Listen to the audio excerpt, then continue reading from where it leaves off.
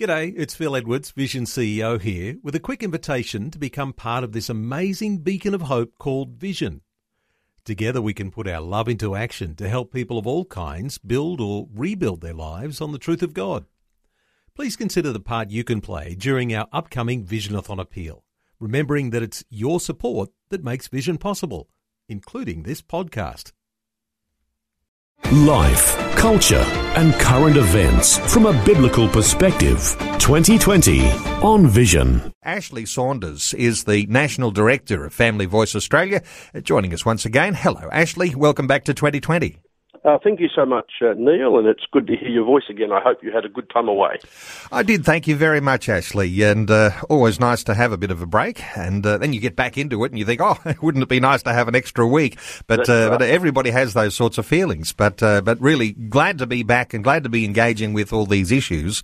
And I know that listeners appreciate hearing from the likes of yourself, Ashley, on some of those things that are unfolding when it comes to the way our culture is being shaped.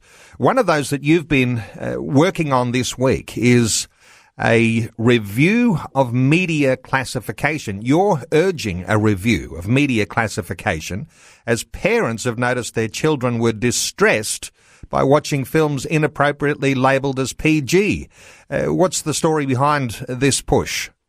Well, it's something that comes up from time to time, and I believe it's important to make sure that those who are our legislators and regulators are fully conscious of the impact of what they do and the restrictions or the lack of restrictions they have, the impact that has on families. So what happens is that it can be really, really hard for parents to make a decision about whether or not it's appropriate for their child to see a PG film. There are so many different types of films that fit in that classification, and it makes it really, really difficult. And I guess there are probably two or three main issues. The first is this really going to be suitable for my child? And secondly, if my child is staying with a friend, what guidelines can I put around the parents of that friend? Because so often, especially at school holidays, kids go and stay at other friends' places and parents want to treat them to a movie. So what are the decisions that I can make for when the child's in my care? What's the best way that I can do that? Secondly, how can I make sure that I can give proper guidelines when the guidelines are frankly so hard to follow and cover such a wide variety? But thirdly, even if I've made a decision that a particular film is good for my child to see and I'm happy for my child to go and see it, and I rock up and get in a seat, and then all the trailers come on for a whole variety of films that I would not believe are suitable for my child to see. I don't even want him or her seeing the trailers, let alone seeing the film. And so they're probably two or three of the main areas that parents come up with, and it's very, very confusing. And then, of course, you add to that the pressure that the child puts on the parent, and this can be a nightmare for for parents to navigate. Well, I know listeners will resonate with what you're saying because you're talking about a tightening of those things that appear to have become watered down or relaxed over a number of years. Because when I reflect on this, and my children have grown up now, but as a parent, you're intensely concerned about the sorts of things that your children are exposed to when they're either watching television or they go out to the movies. All of those different opportunities that they have to be exposed to all sorts of things that you might not be so happy with. I mean, the things like innuendo or certain levels of nudity, and the certain language, the swearing that is involved. I've been surprised that some PG-rated films and programs, that those things are there, and once upon a time, actually, those things might have been with an M rating, but things seem to have been watered down and relaxed. Is that the case? Yeah, it certainly seems to be the case, and it's almost that once adults become more and more desensitized, we tend to think that our children have become desensitized or ought to become desensitised, and so there really is that watering down. There's that aspect of, is this language something? The kids will hear that in the playground. Well, whether or not they hear it in the playground, is it appropriate to be seen on a film screen or on a television screen? That's the question. And we need to make sure that we, as parents, have the best opportunity to raise our children in ways that are right and good and proper and honourable. All of those things that Paul spoke about in his letter to the Philippians, they're the sorts of things that we want our kids to be exposed to, not to filth, not to innuendo. Now, there was a time, I think it's always been the case, that certain children films will probably have a bit of an adult humour in there, so that when the parents take their kids along, the kids won't get that joke, but the parents will all laugh. And that's okay, again, provided that's appropriate. But innuendo, that the children get a sense that there's something happening here. Is this right? Is it not? And I guess one of the things I've noticed is when kids look to mum or dad, basically the kid is saying, I'm not sure that this is right or good or true. I'll look at mum and dad to see what he or she thinks. The kids are picking up on it, and we need to protect them from that. And actually, don't want to muddy the waters, because you want to have some sort of criteria that you can make an assessment about as to what sort of category there might be a rating for, whether it's G or PG or M or MA 15 plus. But there's also this bigger, broader issue of modern television, modern films, and what sort of worldview they portray. This is another area that you're really never going to get consensus about, and that parents are always going to have to take a certain level of responsibility when they know what sort of images or what sort of family arrangements or what sort of worldview, whether it's atheistic or whether it has some sort of Christian connection. People are never going to be able to make a specific category for that sort of thing. But obviously on these other areas where you can tick a box for criteria, there does need to be some sort of special way that you do arrange those things and make some assessment of it. Yes, that's right. And in terms of that question of worldview, let's not pussyfoot around the issue. Let's recognise that there is really a very clear agenda amongst many in the creative industries to normalise things that a Christian worldview says should never be normalised. And so there's a specific agenda to say we need to present different types of families because we need to normalise those families. Now let's go back to Mother's Day and think about the Australian Broadcasting Corporation. I was interested that the ads on the ABC to promote the ABC Shop Online to buy for Mother's Day, they went through a whole range of types of mums. They talked about single mum, working mum, soccer mum, single mum, two mums. Guess what they missed out? They didn't say married mum. They were able to say single, two, working, and a whole range of other things, but they found themselves unable to say married mum. And I thought to myself, they're trying desperately to normalise every other type of activity and every other type of relationship except marriage in the way that it was ordained by God and is best for society. Now, you mentioned a little earlier the idea of promos and trailers, those sorts of things you might see when you go to the cinema and you went to go and see a particular movie, but there's all the other movie trailers that are promoting upcoming movies, and they're not always in line with the same standards of the sort of movie that you might have turned up to see in the first place. It always gets a little bit deeper too, because then that relates to even the ads you might see on TV in children's viewing time that might be advertising adult viewing programs. These sorts of things are all out of whack as well, aren't they?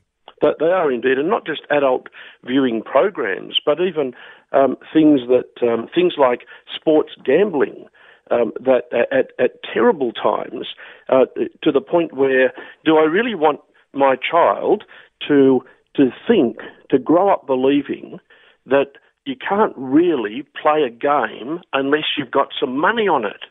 Is that really the attitude with which I want my kids to grow up? And so these are really difficult times for parents, and we want to raise our kids and our grandkids in ways that help them to navigate a really difficult world, and we need to have the resources we need to do it rather than to feel like we're fighting everything, including the media. Well, honour to you, Ashley Saunders, and Family Voice Australia, because you're urging a review of media classification. I imagine you've got a bit of a process whereby you're writing to particular authorities, writing to political leaders. You're saying this needs to come under review. Can you please accept our nudge and come under a little bit of pressure to do that? What sort of response are you typically getting from people that you talk to? It's probably a bit early to say what the nature of the response is. It might realistically take several weeks to get some responses, but I really hope that they take it on board. We live in an age where anything that sounds like censorship is regarded as bad, and we need people to see that.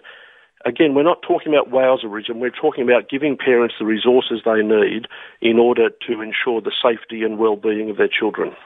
Oftentimes you'll see on TV ads that come that, you can make a complaint, or you can talk about broadcast standards. You can have your voice heard.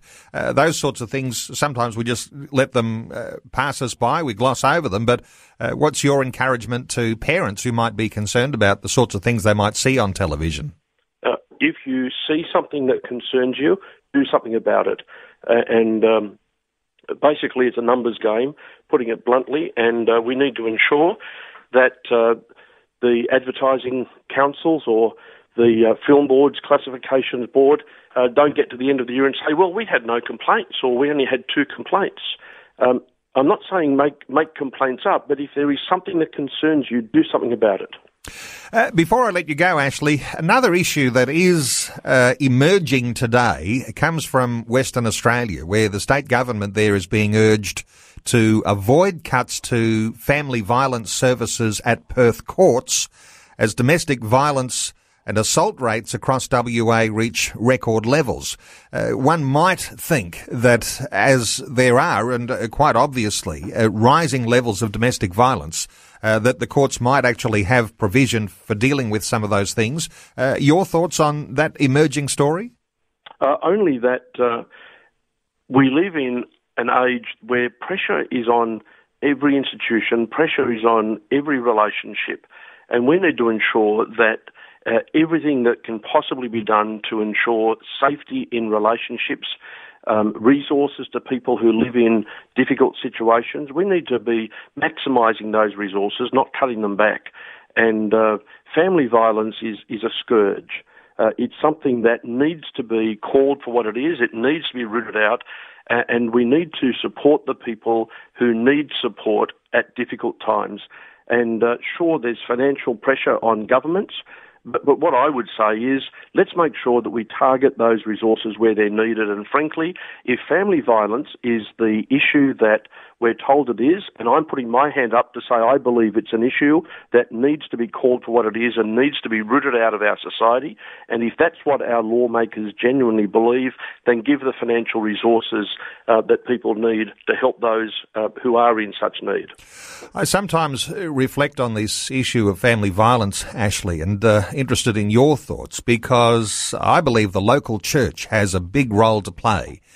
Because if you're going through issues, challenges within your family, challenges with raising children, there are going to be role models and mentors, good people who've gone through all of those challenges in their earlier years, and they know a few clues on how to deal with those sorts of issues. And oftentimes, we've got people who are looking for role models, looking for mentors, so they can get their marriage together, so they can get their parenting skills together. Your thoughts on the local church and the value that the local church plays when it comes to this issue of family violence?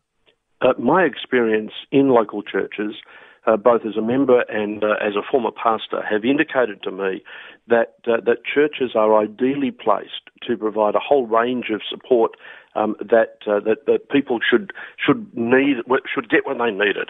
And there's lots of great programs. There's coach programs where churches can provide coaches to help people with living skills. There's mentorship programs. There's a whole range of programs that local churches have access to. And if anybody is listening to your program today, or anyone who's listening knows somebody who can use those services, be in touch with your local church. And if they don't themselves provide some kind of coaching or mentoring or other support services, get them on the phone to find out a church that will, because there are plenty of churches that do.